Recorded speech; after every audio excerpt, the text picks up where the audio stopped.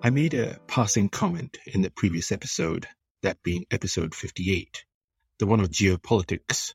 I mentioned something about time and how I don't subscribe to the calendar concept. I can't fathom why we need to count 2022 years since Jesus as a measure, but okay, I can understand the need to measure something somewhere, and the Son of Man may as well be the benchmark. After all, who actually rules the world?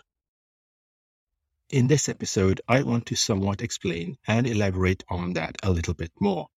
I'm also fascinated not just by time, but by the end of times.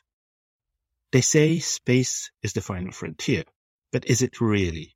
For us mere mortals who have a limited shelf life, time happens to be the most precious of commodities. History is littered with dates and years. What happened on the 22nd of January, 1622? I can tell you it was a Tuesday, and, well, I don't know what really happened on that specific day, but I do know that in Central Europe, the Bohemian Wars were ongoing in January. For the rest of the world, that event was meaningless. And what happened on the 12th of January, 2022? Well, this episode was released. And what is a year? A year is a rotation around the sun. So this time last year, we were where we are now as a planet around the sun. The system based on Jesus, although odd it may sound, it's what it is. The year 2022 is just that, since Jesus. What about the months of the year? Well, the Romans invented those. The entire calendaring system in use is set up by Julius Caesar and then reformed by Pope Gregory XIII. Their systems known as the Julian and Gregorian calendaring systems. Then we have the weeks that make up the months. No name for the weeks. They are numbered. Each week has 7 days. Days are not numbered like the days of the weeks. They have names like Thursday or Monday. The days break into 24 hours on a clock. That then breaks into 60 minutes an hour and 60 seconds in a minute. This was all invented by humans, for humans, to control humans. If you are one of those freedom-loving peoples and feel you have freedom and free will, etc., you are losing that freedom the second or nanosecond, you subscribe to time and the management of time.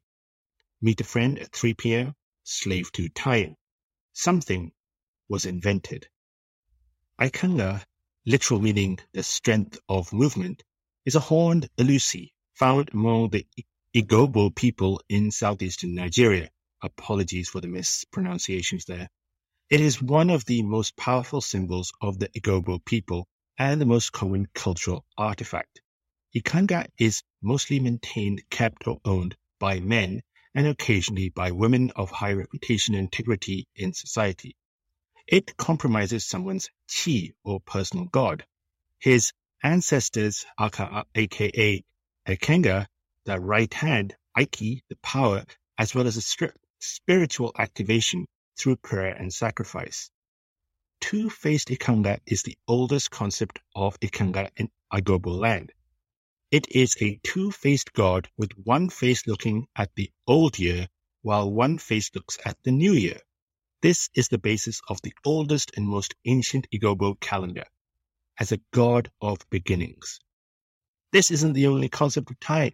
There's more. Manat was a Semitic goddess worshipped in the Arabian Peninsula before the rise of Islam and the Islamic prophet Muhammad in the 7th century. She was among Mecca's 3 chief goddesses alongside her sisters, Alat and Al-Uzza, considered a goddess of fate, fortune, time, and destiny. When the Norns, who are deities in Norse mythology responsible for shaping the course of human destinies, came up, Urth is the Norn of the past.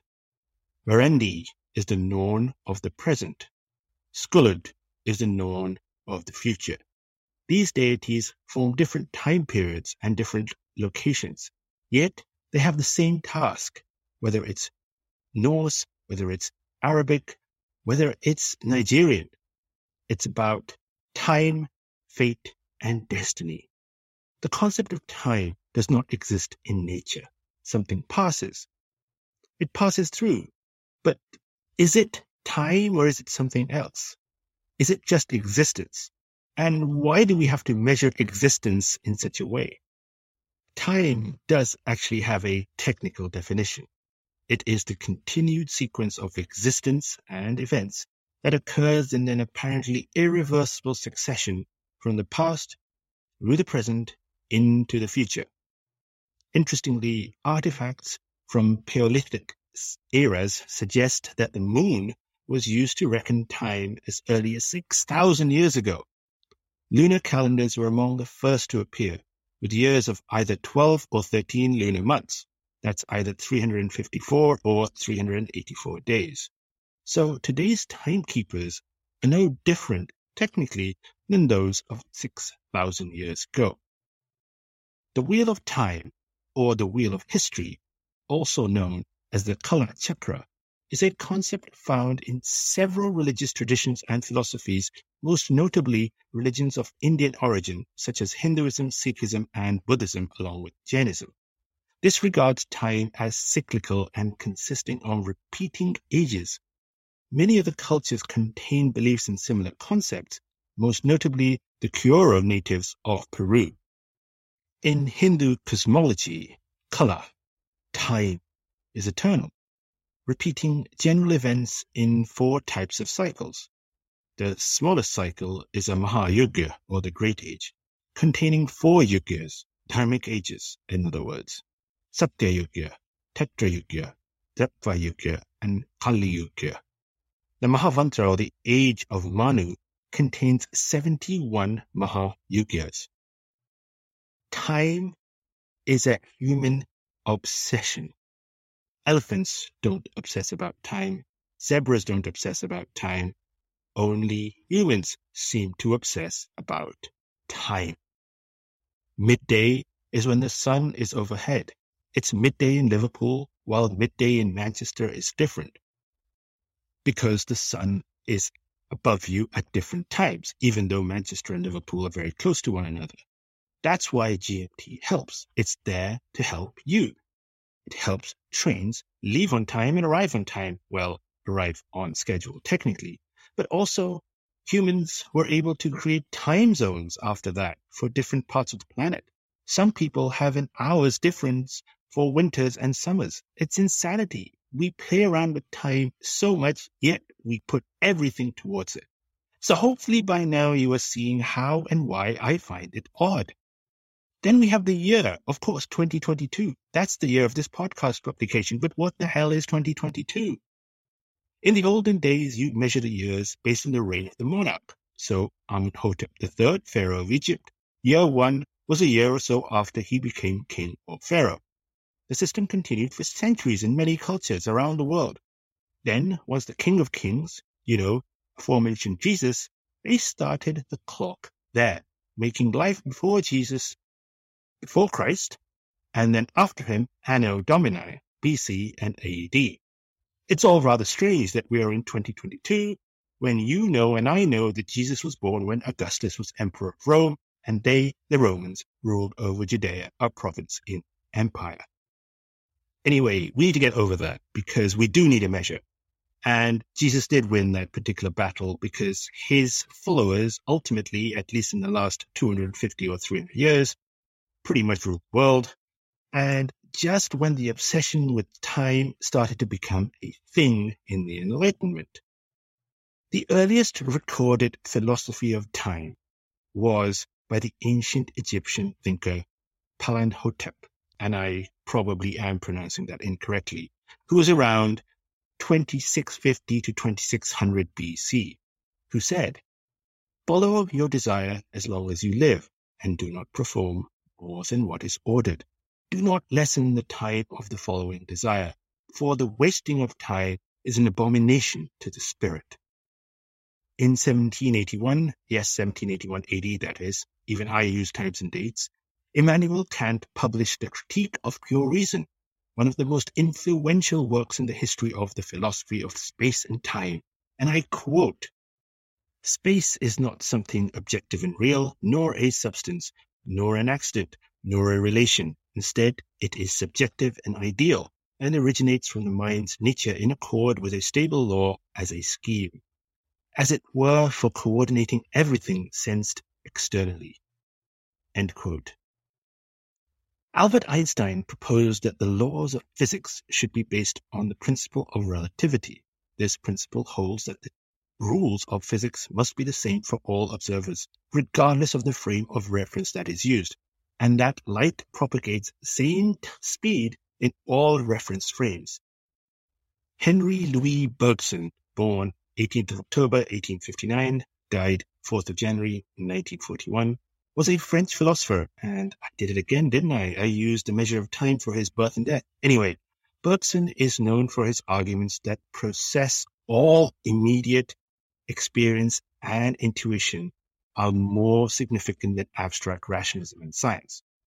Based on what he called duration, Bergson sought to improve upon inadequacies he perceived in the philosophy of Herbert Spencer, due, he believed, to Spencer's lack of comprehension of mechanics, which led Bergson to conclude that time eluded mathematics and science. Bergson became aware that the moment one attempted to measure a moment, it would be gone. One measures an immobile, incomplete line, whereas time is mobile and incomplete. British astrophysicist Arthur Eddington, back in 1927, introduced the arrow of time, also called time's arrow, a concept proposing the one-way direction or asymmetry of time, that time goes in one direction. It goes forward. Or does it?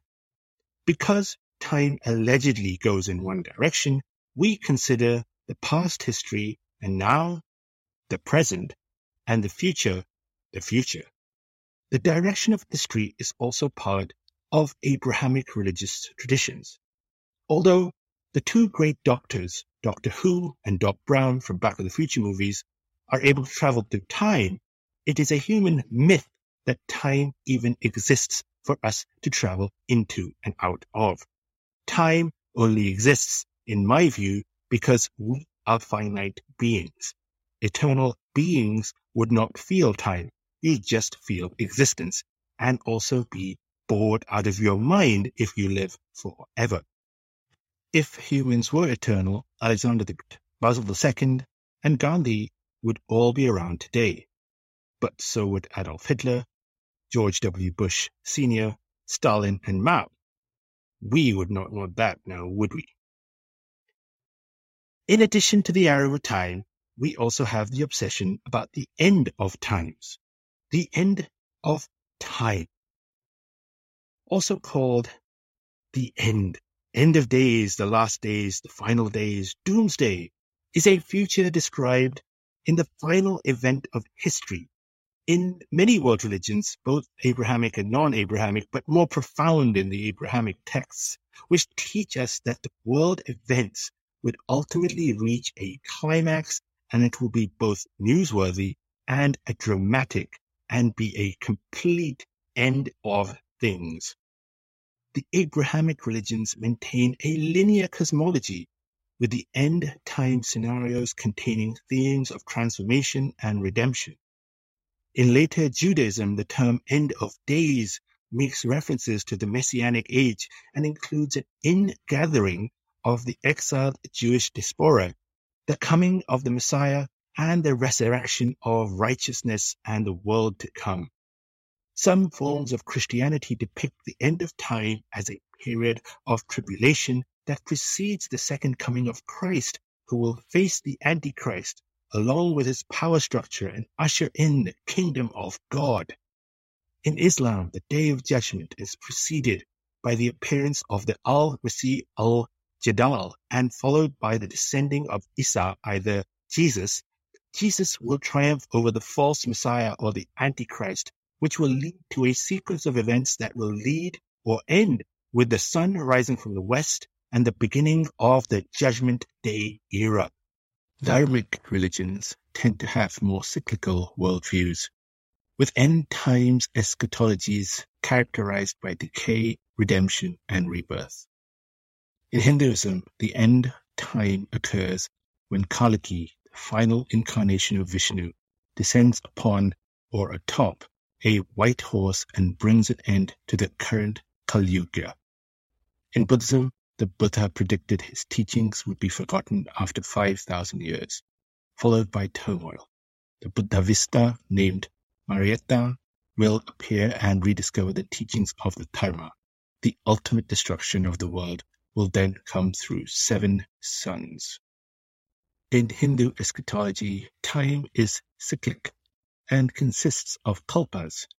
Each lasts 4 to 8 billion years, which is a period of 1 full day and night for Brahma, who will be alive for 311 trillion 40 billion years. Within a kalpa, there are periods of creation, preservation, and decline.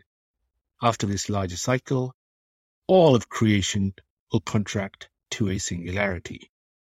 At this time of chaos, the final avatar, Kalki, endowed with 8 superhuman faculties, will appear on a white horse. Kalki will amass an army to establish righteousness upon the earth and leave the minds of the people as pure as crystal. At the completion of Kali Yuga, the next Yuga cycle will begin with a new Satya Yuga, in which all will once again be righteous with the re-establishment of Dharma. This, in turn, will be followed by eras of Tetra Yuga, Dvapara Yuga, and again another Kali Yuga. This cycle will then repeat till the larger cycle of existence under Brahma returns to the singularity, and a new universe is born. Buddhists actually have an interesting take. History is embedded in the continuing process of samarsa, or the beginninglessness and endless cycles of birth, death, rebirth. Buddhists believe there is an end to things, but it is not final because they are bound to be born again. Writers of the Mahayana Buddhist scriptures establish a specific end-time account in Buddhist tradition, describing the return of Matsya Buddha, who would bring about an end to the world. The Buddha described in his teachings disappearing 5,000 years from when he preached them, corresponding approximately to the year 4,300 since he was born in 623 BCE. At this time, knowledge of Dharma will be lost as well. The last of his relics will be gathered in Bodh Gaya and cremated. There will thus be a new era in which the next Buddha will appear, but it will be preceded by a fall in value of human society. This will be a period of greed, lust, poverty, ill will, violence, murder, impiety, physical weakness, sexual depravity, and societal collapse. And even the Buddha himself will be forgotten. Norse mythology depicts the end of days as Ragnarok, an Old Norse term translatable as Twilights of the Gods. It will be heralded by a devastation known as Flimbrufda, which will seize Midgard in cold and darkness, and I know I'm butchering those words. The sun and the moon will disappear from the sky, and poison will fill the air. The dead will rise from the ground, and there will be widespread despair. The founder of the Baha'i faith, Baha'u'llah, claimed to be the return of Christ, as well as the fulfillment of prophetic expectations of other religions. Though speaking of Christ, some first-century Christians believed Jesus would return during their lifetime. When the converts of Paul in Thessalonica were persecuted by the Roman Empire, they believed the end of days to be imminent. Scholarly consensus would hold that Jesus, and following him in the early Christians, they understood that the end time was almost upon us. In the New Testament, Jesus refers to this period preceding the end of times as the Great Tribulation, Annihilation, and the days of vengeance. The book of Matthew describes in some detail the devastation. When ye therefore shall see the abomination of desolation spoken of by Daniel the prophet, stand in the holy place. Then let them which be in Judea flee into the mountains. Let him which is on the housetop not come down. Neither let him which is in the field return back to take his clothes. And woe unto them that are with child. For then shall be great tribulation, such as was not since the beginning of the world to this time, no, nor shall ever be. And expect those days should be shortened. There should be no flesh to be saved, but for the elect's sake those days shall be shortened. Well, the resulting chaos, therefore, will affect pregnancies, newborns, and a scourge will spread throughout the flesh, save for the elect, whoever that may be. The vivid imagery of this section is repeated closely in Mark, and I quote again here. Then he said to them, nation will rise against nation, and kingdom against kingdom. There will be great earthquakes in various places, famines and pestilence. There will be terrors and great signs from heaven. But before all this, they will lay their hands on you and persecute you, delivering you up to the synagogues and prisons. And you will be brought before kings and governors for my name's sake. This will be your opportunity to bear witness. Settle it therefore in your minds, not to meditate beforehand. However, to answer, for I will give you a mouth and wisdom, which none of your adversaries will be able to withstand or contradict. You will be delivered up even by parents and brothers, and relatives and friends, and some of you they will put to death. You will be hated by all for my name's sake, but not a hair of your head will perish. By your endurance you will gain your lives. End quote. Muslim Sunnis and Muslim Shias believe the dead will then stand in a grand assembly, awaiting a scroll detailing their righteous deeds, sinful acts, and ultimate judgment. Muhammad will be the first to be resurrected. Punishments will include adhab, or severe pain and embarrassment, and khizi, or shame. There will also be a punishment of the grave between death and the resurrection. The signs of the coming end of times are divided into major and minor signs.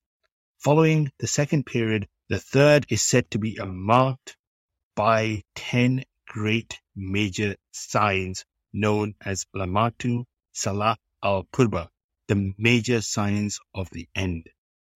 Number 1, a huge black cloud of smoke will cover the earth. Number 2, 3 sinkings of the earth, one in the east. Number 3, 1 sinking of the earth in the west. Number 4, 1 sinking of the earth in Arabia. Number 5, the false Messiah, the Antichrist, shall appear with great powers as one-eyed man with his right eye blind and deformed like a grape. Although believers will not be deceived, he will claim to be God, to hold the keys to heaven and hell, and will lead many astray. In reality, his heaven is hell, and his hell is heaven. The Dilaj will be followed by 70,000 Jews of Ifshan wearing Persian shawls. Number 6, the return of Jesus from the fourth sky to kill Dajjal. Number 7, Gog and Magog, a Japadic tribe of vicious beings who had been imprisoned, will break out. They will ravage the earth, drink all the water of Lake Tabaras, and kill all believers in their way. Jesus, Imam al-Mahdi, and the believers with them will go to the top of a mountain and pray for the destruction of Gog and Magog. God eventually will send disease and worms to wipe them out. Number 8, the sun will rise from the west. Number 9, the beast of the earth will come out of the ground and talk to people. And number 10, the second blow of the trumpet will be sounded. The dead will return to life, and a fire will come out of Yemen, and that shall gather to all Mashar al-Qawama, i.e. the gathering for judgment. In rabbinic literature, rabbis elaborated and explained the prophecies that were found in the Hebrew Bible, along with oral law and rabbinic traditions about its significance.